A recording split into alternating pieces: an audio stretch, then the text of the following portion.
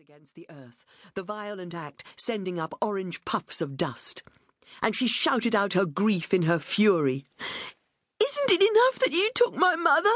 Did you have to take my father too, and before his dreams were even realized?" When her rage was spent, Sarette became aware that the world would go on without her father, and so must she. Her mouth tasted of dust. It was everywhere, in the air that she breathed and in her hair, turning the dark length of it a dull copper and gritting against her scalp. "It's God-forsaken country that doesn't give anything back easily," her father had said of the place. "We'll give it 6 months.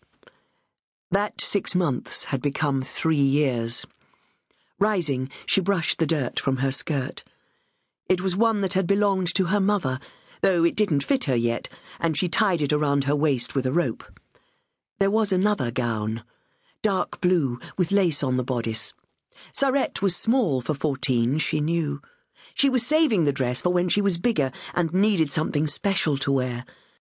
All the same, she was strong and could dry blow the dirt for several hours before she became tired, dropping panfuls to the earth.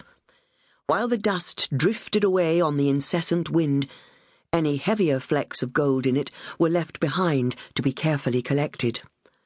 The flies had begun to cluster. Shooing them away, she gently closed her father's eyes, covered him with a ragged sheet, and waited for Flynn to come back with the horse and cart, for she'd sent word to him. The Irishman didn't have much to say for himself, as usual, but began removing her father's clothing. "What are you doing?" "If I bury Jack in his clothes, somebody will dig him up for them. Besides, I could do with his boots and his clothes myself. We'll tie him in that old sheet. Turn your back now, girl. A naked man is not a sight for an innocent girl to look upon. We'll bury him with your mother, God rest her poor innocent soul, and we'll say a prayer over him to speed him on his way." She didn't want to part with him. "Can't we bury him tomorrow?"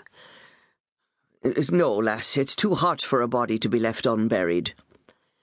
Before too long, her father was tied up like a long, dirty grey parcel.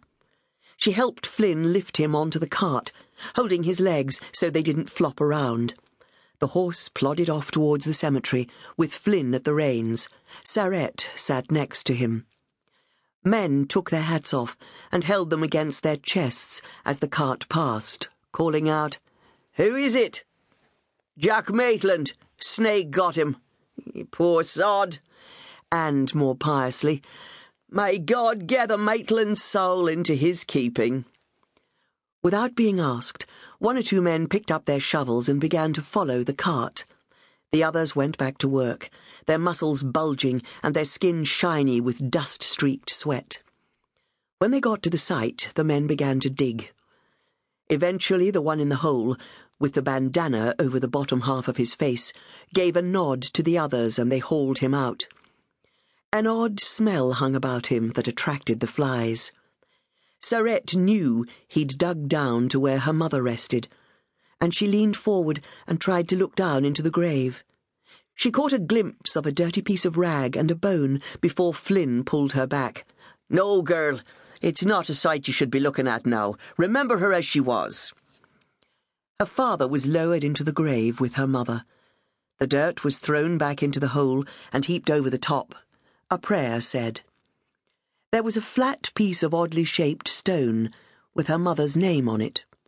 Died from typhoid, Sarah Jane Maitland, August 1892, and her unborn infant. "Do you know the date of your papa's birth, Sari?" When she shook her head, Flynn took a small pick from the back of his trousers and scratched in her father's name with the date underneath, and the word that from now on would make her blood run cold. Snakebite. They stood and looked at it in awkward silence for a while, Sarette thinking that, even though she wore her mother's clothing, she couldn't really remember the woman who'd given birth to her all that well. Her presence had faded, and Sarette had long stopped crying over her. So the memory of her father would fade too in time and become easier. "What will you do now?" Flynn said.